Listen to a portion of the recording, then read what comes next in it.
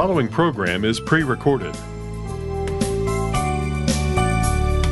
Live from the Hope Center in Plano, Texas, this is Hope in the Night, late night talk radio offering biblical hope and practical help, and on the air now for over 25 years.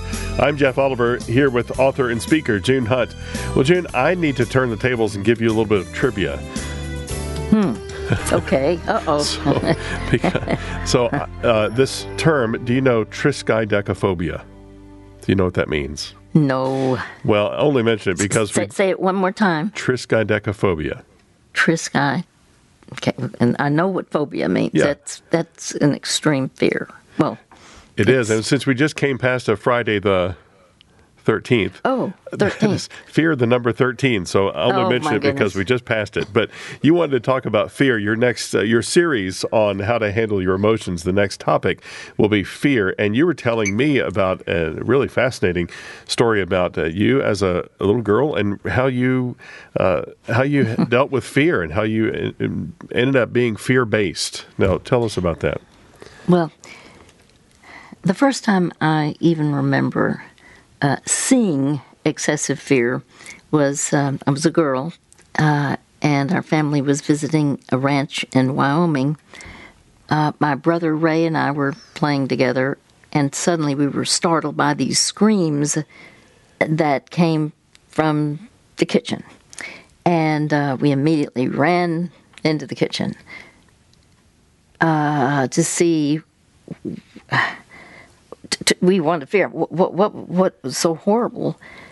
And we saw our mother and her dearest friend, Helen, standing on top of the kitchen table, screaming, and then finally pointing. And here was this poor little panic-stricken mouse quivering in the corner. And I assure you that tiny mouse was far more terrified than either of these two giant human beings, cowering on the tabletop. Now, I have a friend who says there was a mouse in the house. Well, there was a mouse in the house, but I got so tickled seeing Mother acting in a way that I just thought was irrational, and basically we burst into gales of laughter. This was not fun to them, but it was funny to me. Yes. And so it's like their screams combined with our laughter made for this loud, raucous kind of a chorus of contrasts. Now, most children, well, I don't know about most children, I'll just say, very candidly, I remember one time we had caught a little mouse by the tail in a mouse trap, and my brother and I put this live mouse inside an empty mayonnaise jar, poked holes in the top, and then, Mom, we have a gift for you. And, what's that, honey? Just so nice. She was being so thoughtful, and she was thinking we were being thoughtful, and so here we announce this gift. And then all of a sudden, thrust this mouse in the mayonnaise jar, and this is a gift for you. And knowing, of course, that she was going to react, well, I remember writing a little something on this, saying, there's a saying, beauty is in the eye of the beholder. Well, in truth, fun can be in the eyes of the beholder. But we had way too much fun at our mother's expense. And while she was good-natured about our pranks, the truth is our glass jar presentations could have sent someone who had genuine fear into a full-blown panic attack or anxiety attack. And the issue, though, is, it could appear cruel if we had known, and I wouldn't have wanted to be cruel. I didn't understand. Now, I'm not afraid of spiders, snakes, a lot of things. Not that I don't want them to be my bedfellows, you understand. But what I later began in adulthood, as I thought about fear, I'm not afraid of an object like that. But I grew up fear-based for many years. And so because of my home background, meaning having nothing to do with mice or a mouse in the house, it had everything to do with if my dad would get angry, it would set me off. I was so scared because he would take it out on Mom, and he could be physical, and it, just. And I did not realize that I had an excessive fear. There's so much so that I was controlled by anticipating what could happen if Dad was angry and upset. And there are those of you, there's a percentage of you who are listening, and you know exactly what I'm talking about. You grew up with fearful situations. Sometimes they were traumatic, and you're trying to survive, just to not do anything to keep peace.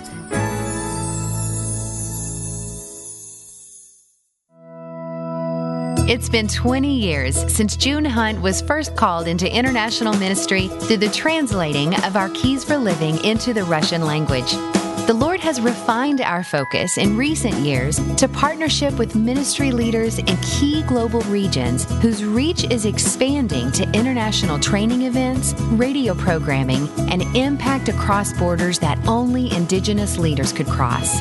God is multiplying hope through the translated Keys for Living and the globally relevant counseling model of June Hunt that you have come to understand as a valued listener of Hope in the Night. When you support our Hope for the Heart International Ministry, you give directly to men and women who are giving their lives to equip and empower the church in their regions for the Lord's kingdom. Come with us around the world to share the hope of Christ. Visit us online at hopefortheheart.org/international. Would you like to talk to June Hunt about a situation in your life? Consider having that conversation on a future broadcast of Hope in the Night, and let June help you discover practical help that's grounded in God's truth. Your story will be heard on all of our radio affiliates, and of course, we protect your privacy by providing you with a different name.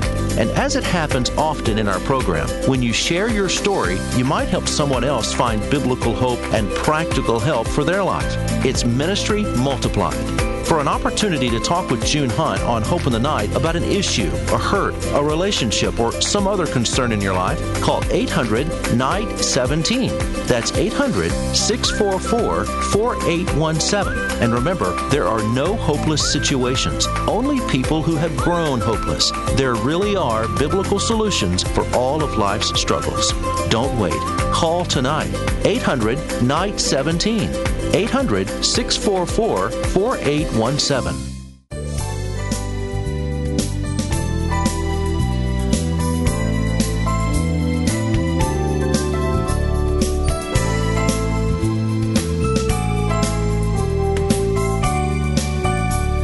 You're listening to Hope in the Night with June Hunt. We're a ministry of Hope for the Heart, offering God's truth for today's problems. We exist because of your ongoing prayers and continued support of this ministry. We thank you for that. If you'd like to get information about what we were just talking about, the How to Handle Your Emotions class that's going on, it's an ongoing series that June is teaching at First Baptist Church of Dallas, a discipleship university class on Sundays at 5:30 p.m. to 7 p.m. And that's going over an 11-week period. You can get in on that at any point because there are new topics each week. Next week's topic will be fear, and we'll be doing that. You can attend live or you can join by Zoom. And of course, you can find the information there at hopefortheheart.org/international. hopefortheheart.org/events. That's hopefortheheart.org/events. Find all the information there on how to register and how to get connected with us on Zoom. Well, let's get to our caller for tonight. We want to welcome back to the program from just about a week ago from Texas, listening on KCBI. We welcome back Chloe. Well, hello, Chloe.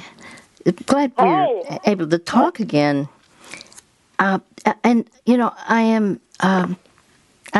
You told quite a story, a true story, about your life, and you did it in a creative way.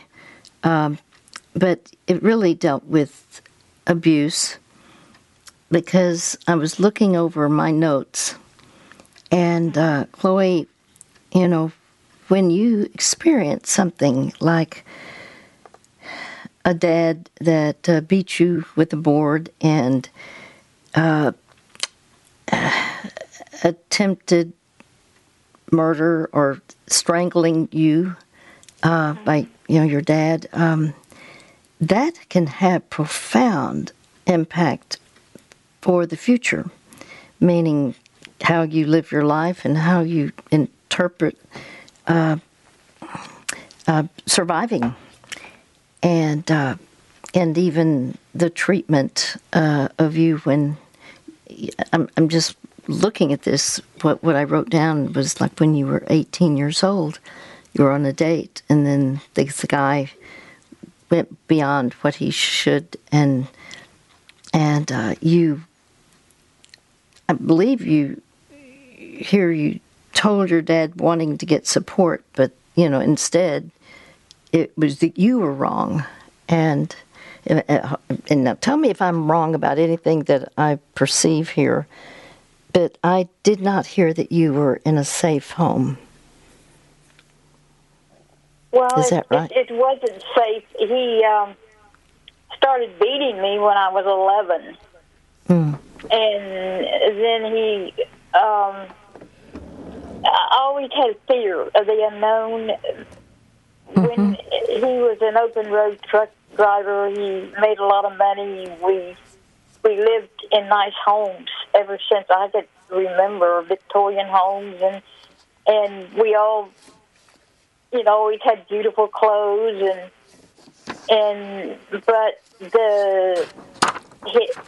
his verbiage, just the things that came out of his mouth, and so when I was 15 is when he started telling me he'd seen me dead. And his words came to fruition when I was 18, and I was double dating, and so the guy started asking me questions, and so he was going to take advantage. And I was thankful to God that we were with another couple. Yes. Because I don't know what would have happened then. But I told him no. And I told him that several times. And so with the couple with us, he gave in and he took me home.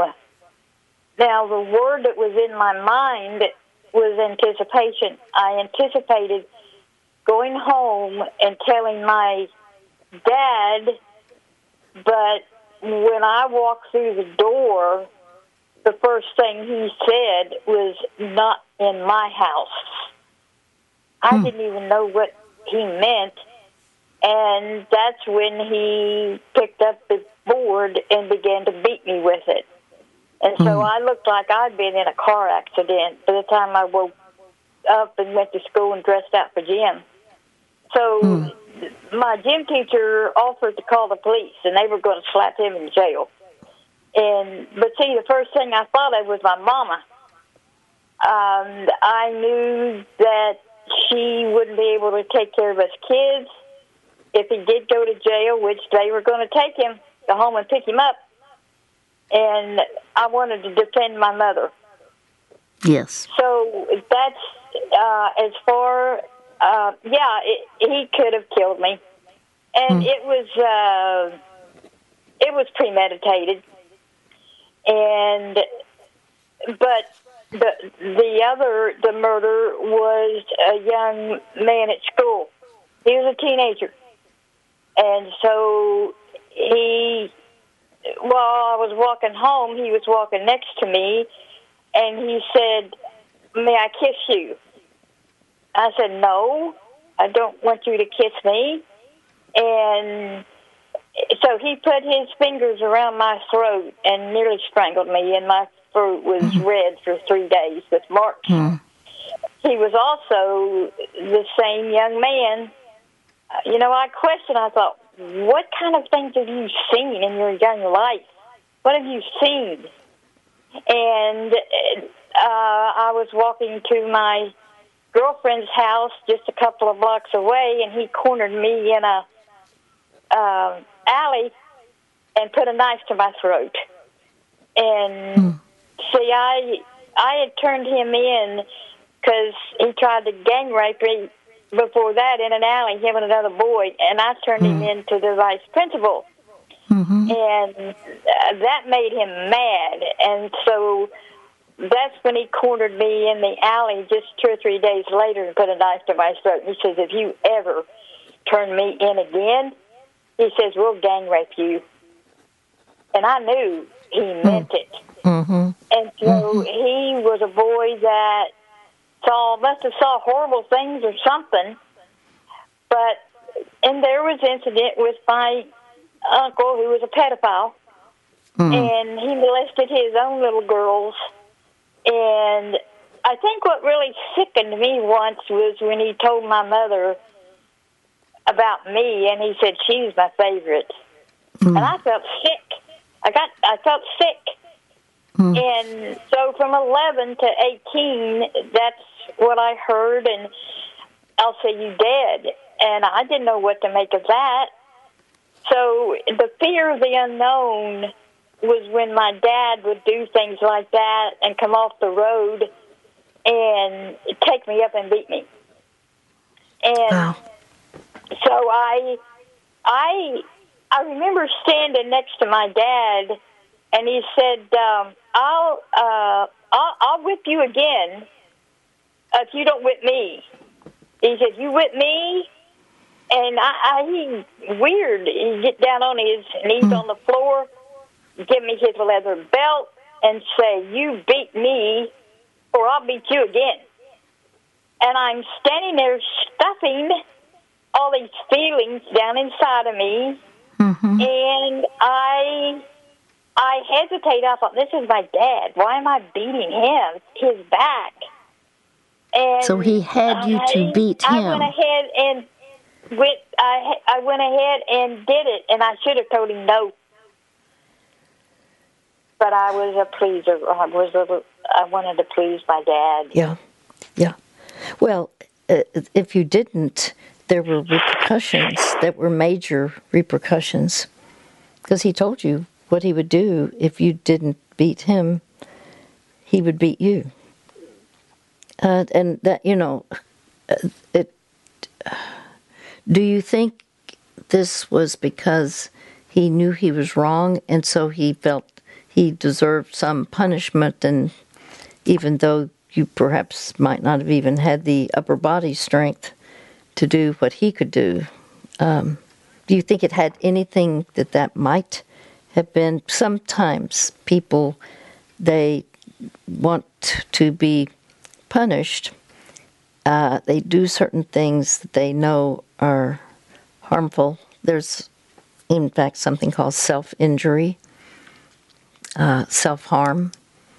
And so do you anticipate, or did you think that could be what he was doing to assuage any guilt he might have? That's certainly a possibility. I can certainly see that. And when I was standing there as an 11-year-old, I thought, it's guilty. Is there something he's done? I was looking at it both ways, and just in seconds. I thought about what you just said, and I thought, is he guilty about something? that I don't know anything about. He was guilty. Indeed, he was guilty, but the question has to do with, let's be candid. Your normal growing up was not normal. But kids don't know.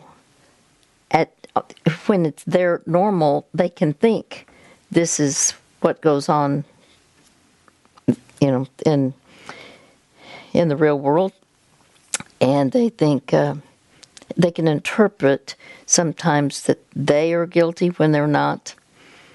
How do you think I'm going to call. I say that I had a bizarre background. I would call this bizarre. How did that impact you as an adult later? I felt like I had losses. I felt like I knew I never did anything wrong. I knew that. Thank God I understood it wasn't my fault about what he was doing. I didn't have anything to do with it. I was not his problem. And and I was not a problem. Either way. He just started doing this, but as an adult, I felt so much had been stolen from me and abandoned. And then when they moved from Texas, when I was 20, the abandonment really hit me hard. I started cutting when I was 15. You did start cutting. I became bulimic. I was bulimic for a year or two. But I heard that it could affect your heart when you force yourself to throw up. Yes. And I stopped it. Good. I was still bulimic. I just wasn't, Yeah. But no, I felt abandoned. And when he left Texas, it just really hit me hard. That's when I became suicidal. For how long were you suicidal? My whole life. Suicide was like a companion. Wow. Well, that just represents feeling hopeless, feeling that no matter what, there is no other way out. I'm so sorry. That touches my heart. But I believe what you're saying. Absolutely. We'll come back and unravel this. June Hunt and the Ministry of Hope for the Heart have an exciting new resource to encourage you and equip you to help others. It's called the Care and Counsel Library, and it's available at hopefortheheart.org/CCL. The Care and Counsel Library has 50 topics in 10 volumes with clear answers from God's Word and practical solutions to real-life issues. It is the culmination of decades of ministry from the compassionate, relevant guidance of June Hunt. This library includes volumes such as Grief and Loss, Abuse and Trauma, Depression and Suicide, and more. These are excellent training tools for counselors, life coaches, or anyone who wants to grow in biblical wisdom to address the real issues of life. Learn more and get the Care and Counsel Library at hopefortheheart.org/CCL. That's hopefortheheart.org/CCL. If you're looking for a place to find encouragement and guidance, check out junehunt.org. That's where you can find June's practical, biblical resources, including June's books and Bible studies on a variety of topics like anger, depression, forgiveness, addictions, relationships, and more. June's resources offer biblical hope and practical help for all of life's challenges. They are great for personal study and growth and equipping you to help others. At junehunt.org, you can also find June's music, her translated books in Spanish, and keep up with all the latest news and interviews with June. And if you've missed an airing of Hope in the Night, you can access the broadcast archives from this site and search for specific topics. At junehunt.org, there's also a place to donate and support us financially to help more people find practical guidance from God's Word through our radio broadcasts, biblical resources, and more. We're grateful for your prayers and support, and we hope you'll check out the resources for you at junehunt.org.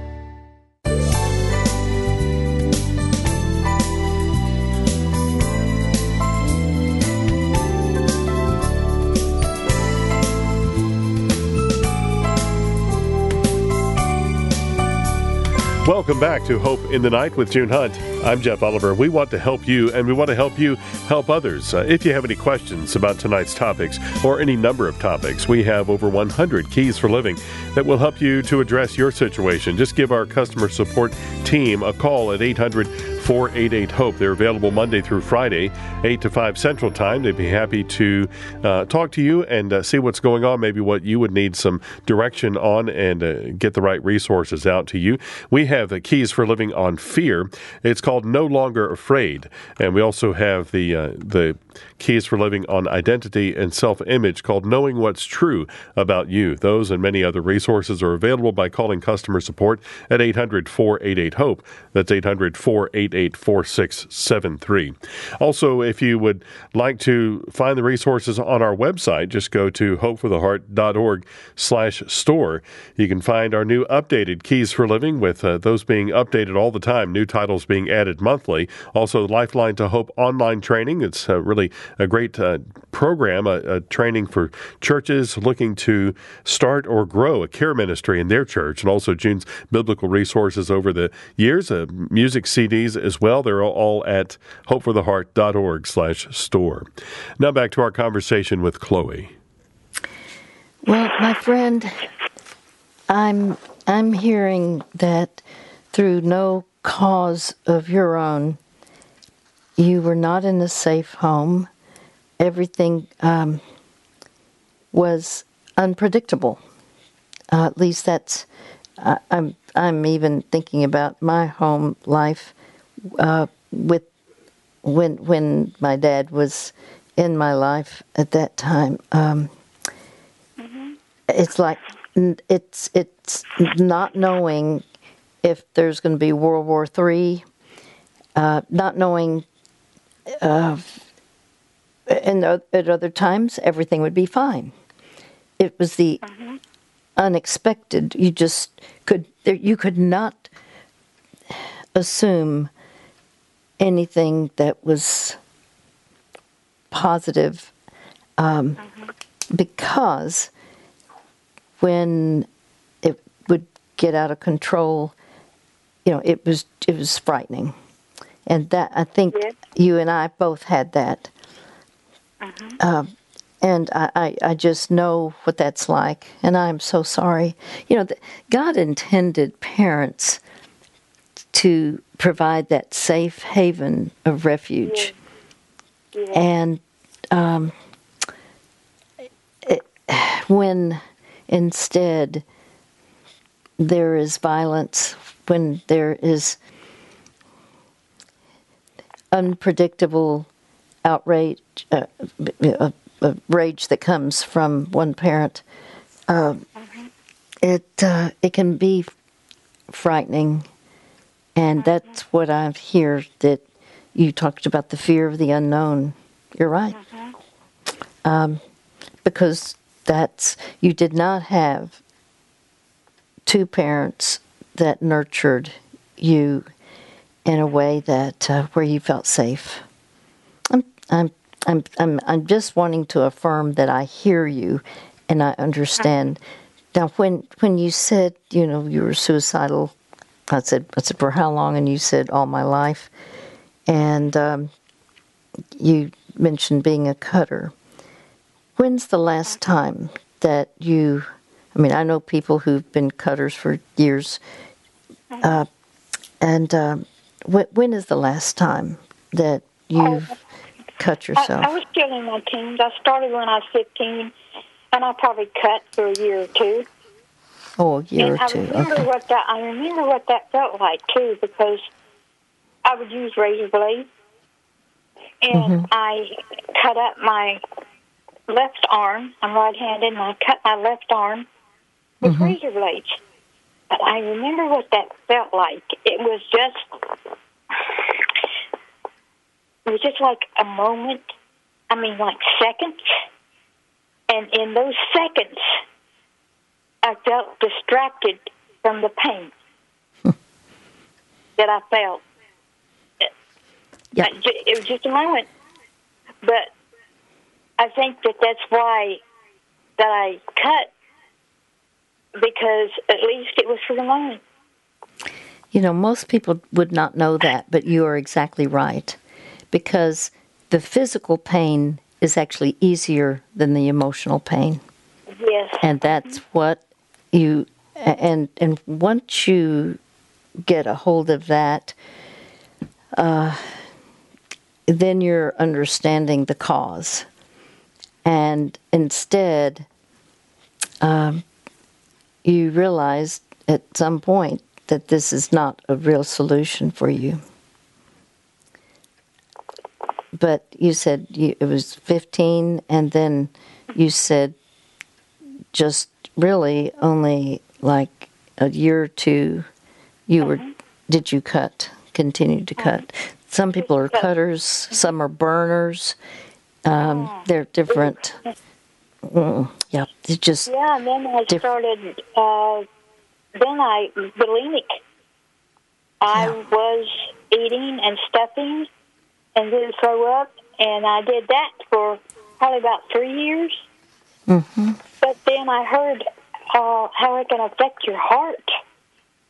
I mean, I thought, well, I don't want to die. I just want to numb the pain.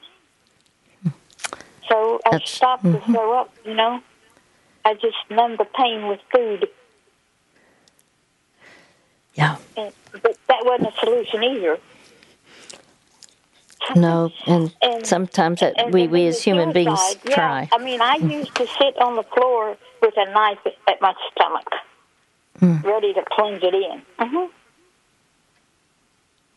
And I thought, well, that's kind of painful. Maybe I should overdose, like with just regular medication or something. Put me to sleep and never wake up.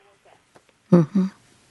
That's what and that stayed with me until about 2 or 3 years ago. I have no desire to commit suicide because I realized, it was a companion. I made plans to take myself out of here.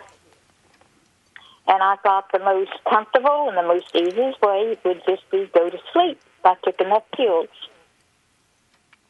I can't explain it, June, but somehow, down deep, way down deep, I just kept hanging in there.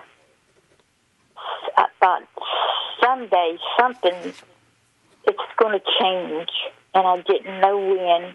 And I got tired of it. I wanted a future and a hope. That's what I wanted. So, here now, I'm in my 70s, and I got to thinking, and the word hope. See, I have a little freelance flower because I love to draw, and I drew this, it's back in the early 90s, and there's 2 of them. There's 2 flowers, and the first flower I drew, just freelance, is I gave her the name Hope. And she is just like the outline of a flower. She has a big smile on her face.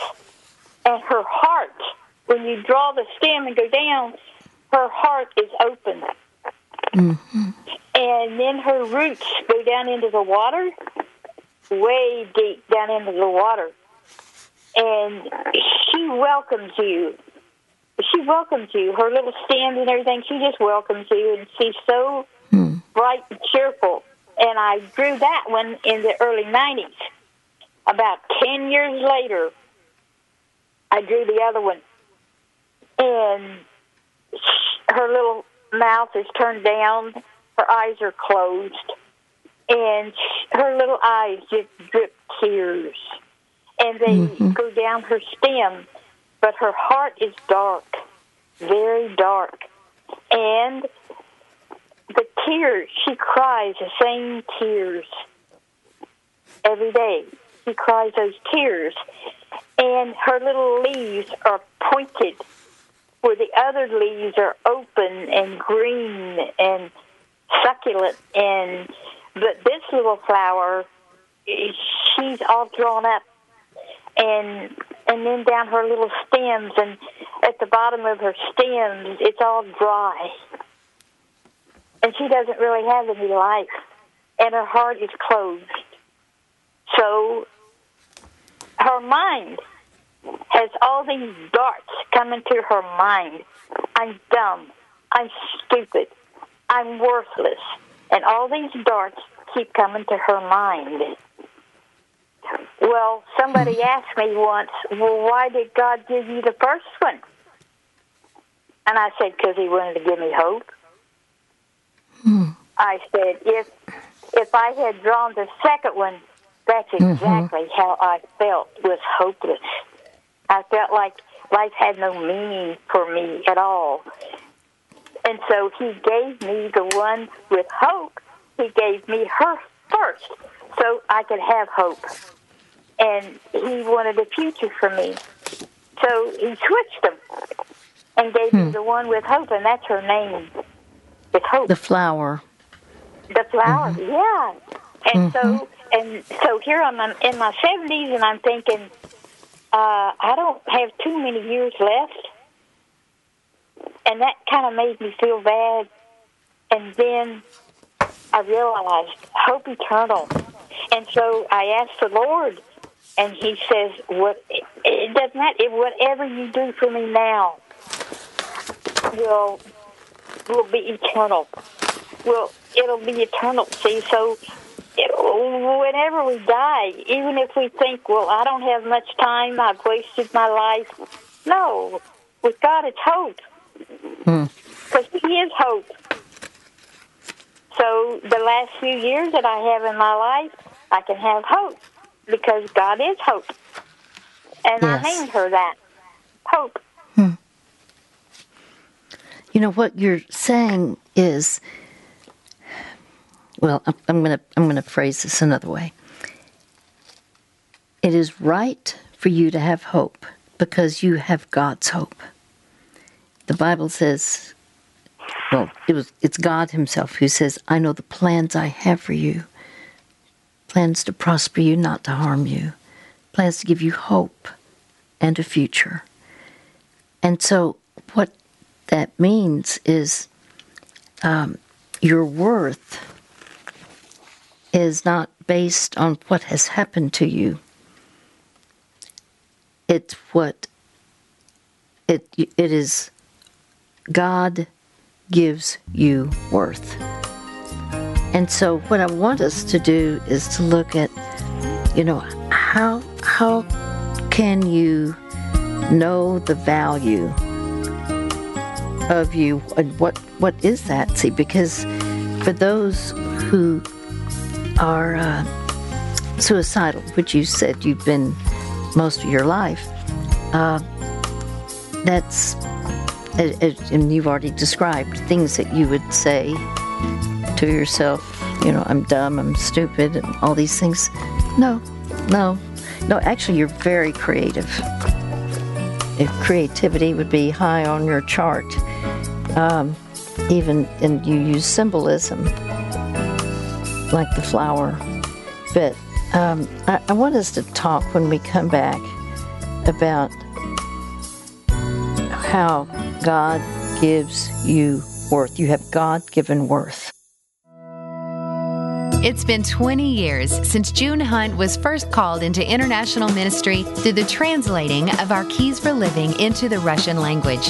The Lord has refined our focus in recent years to partnership with ministry leaders in key global regions whose reach is expanding to international training events, radio programming, and impact across borders that only Indigenous leaders could cross. God is multiplying hope through the translated Keys for Living and the globally relevant counseling model of June Hunt that you have come to understand as a valued listener of Hope in the Night. When you support our Hope for the Heart International Ministry, you give directly to men and women who are giving their lives to equip and empower the church in their regions for the Lord's kingdom. Come with us around the world to share the hope of Christ. Visit us online at hopefortheheart.org/international. As we each solve the puzzle that is our life, we often have questions we can't answer. Usually they're little nagging questions, but sometimes they're larger. So large, in fact, the answer or even the question itself can have life-changing consequences. June Hunt believes the best answers to these tough questions come from God Himself, and He's given us those answers in the Bible. For more than 20 years now, June has helped callers find these biblical answers and apply them to their lives. You can talk with June on her radio program, Hope in the Night, about an issue, a hurt, a relationship, or another concern in your life. Call 800-NIGHT-17. And remember, there are no hopeless situations, only people who have grown hopeless. There really are biblical solutions for all of life's struggles. Don't wait. Call now, 800-644-4817.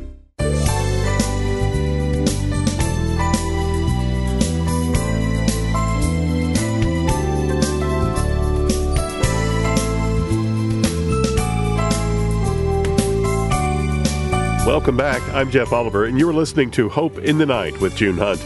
We're a ministry of Hope for the Heart. We'd like to thank you for your prayers and support of this ministry.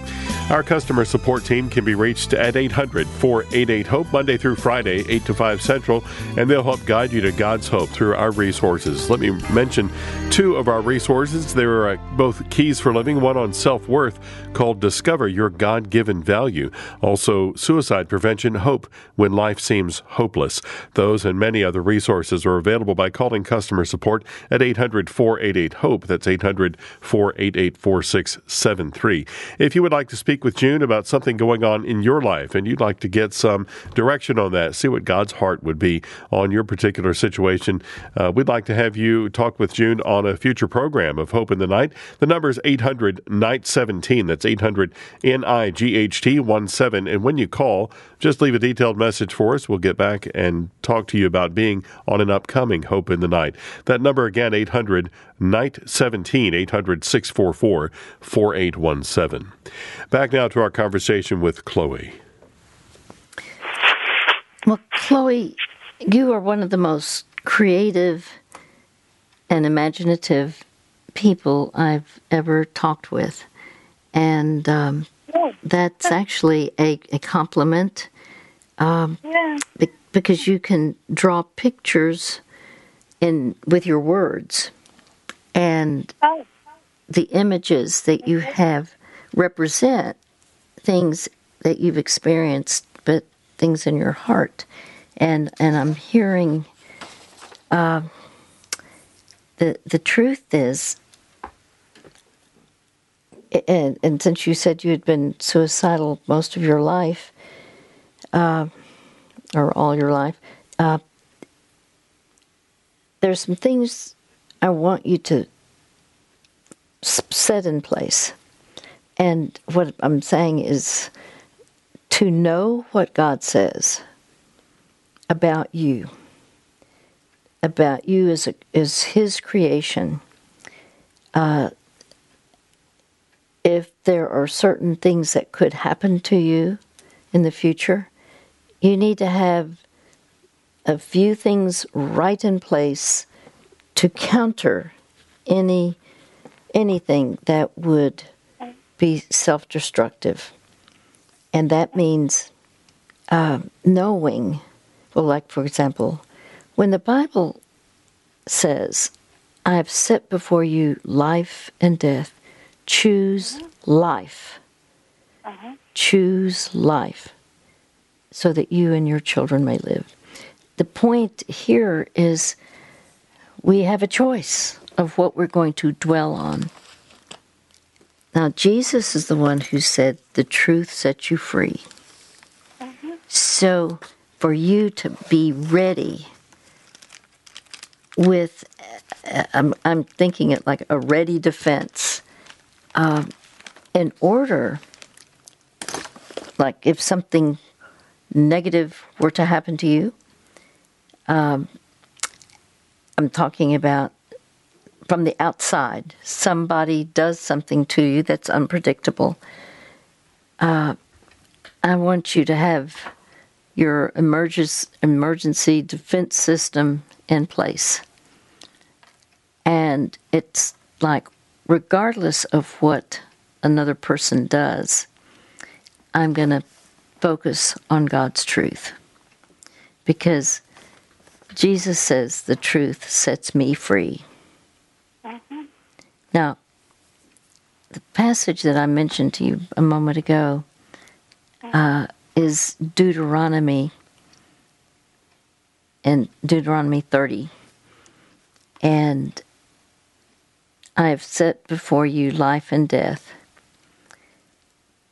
Choose life. Mm-hmm. Just choose life. And so this is an act of the will. It's not based on emotion, but it's based on devotion, devoted to what God wants you to put into your mind. We cannot avoid. I mean, there are going to be things, it is not unusual to be in a situation where you would say, I never anticipated this. I never thought this would happen. I mean, I've said that on multiple occasions, and I'm very practical about life. Mm-hmm. And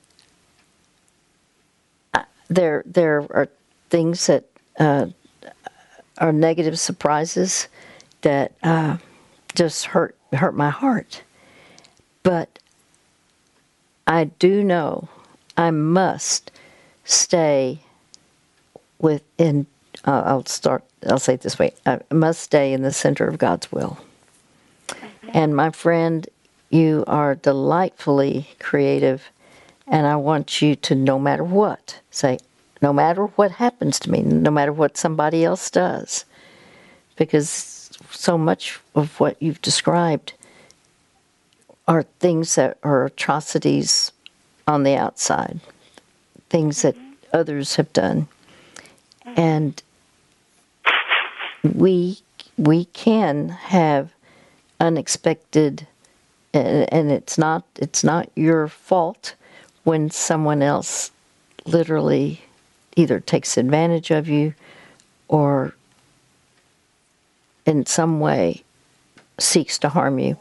But I think more than anything, I care about you because you are like a precious flower. You really are. A tender flower. And you can't beat up a flower. I mean, and expect. Yeah. In other words, you can be harmed. And if somebody else tries to harm you, you must stay centered on the truth. The truth is, God loves you. God has a plan for you. And He wants you to choose life, no matter what. Mm-hmm. And again, that's Deuteronomy 30, verse 19.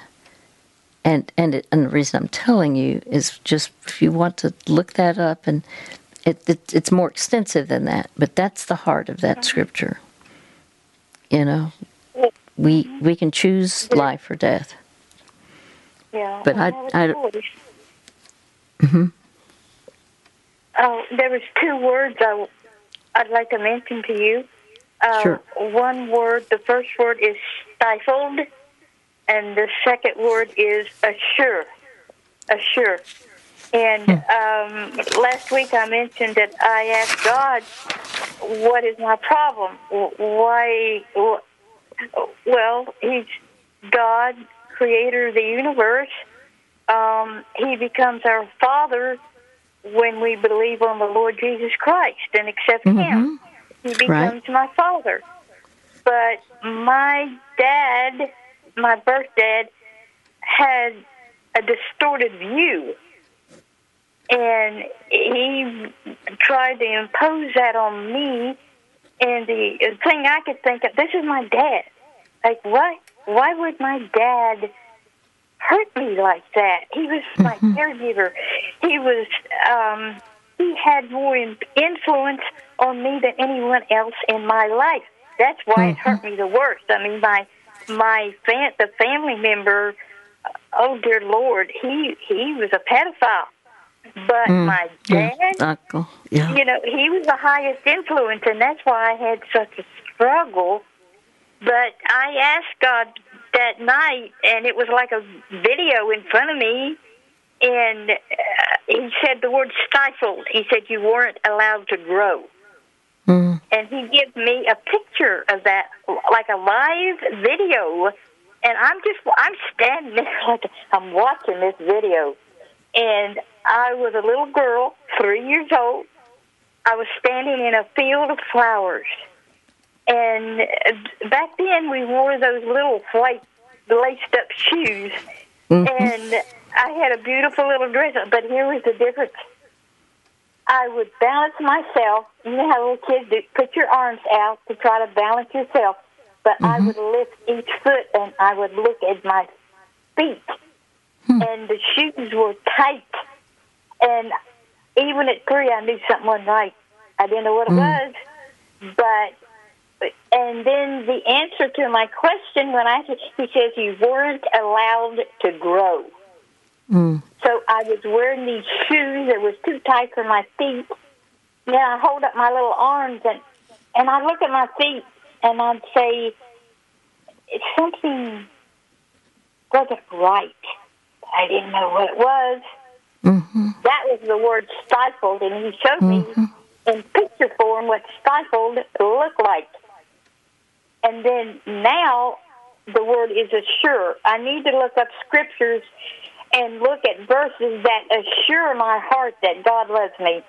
My heavenly daddy loves me. He's my Abba Father. So now I want to look up verses that assure my heart. You know, when you say that, I'm going to make a distinction. Many people, I'll say it this way. When you're a child growing up, the normal thing when a child hears God, they can't see God. God is spirit, and they typically assume that God has the characteristics of their earthly father, and they put onto the heavenly Father the characteristics of their earthly father. Well, that in no way was representative in your upbringing. The true God of the Bible does not have the characteristics of your earthly father. And you need to make a conscious differentiation where you go, okay, this was the characteristics of my earthly father, and these are the characteristics of my heavenly Father. In fact, that's going to be an assignment I'm going to give you, okay? Yes. And I want you to have on one side of the page, or you can just make a list, knowing that the God of the Bible, the true God, He loves you. In fact, there's a precious passage. It's Jeremiah 31:3. I'm sorry.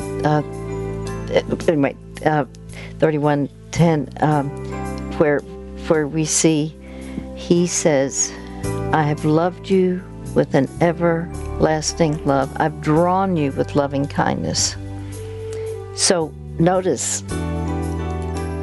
I've drawn you with loving kindness. I've loved you with an everlasting. How long is everlasting?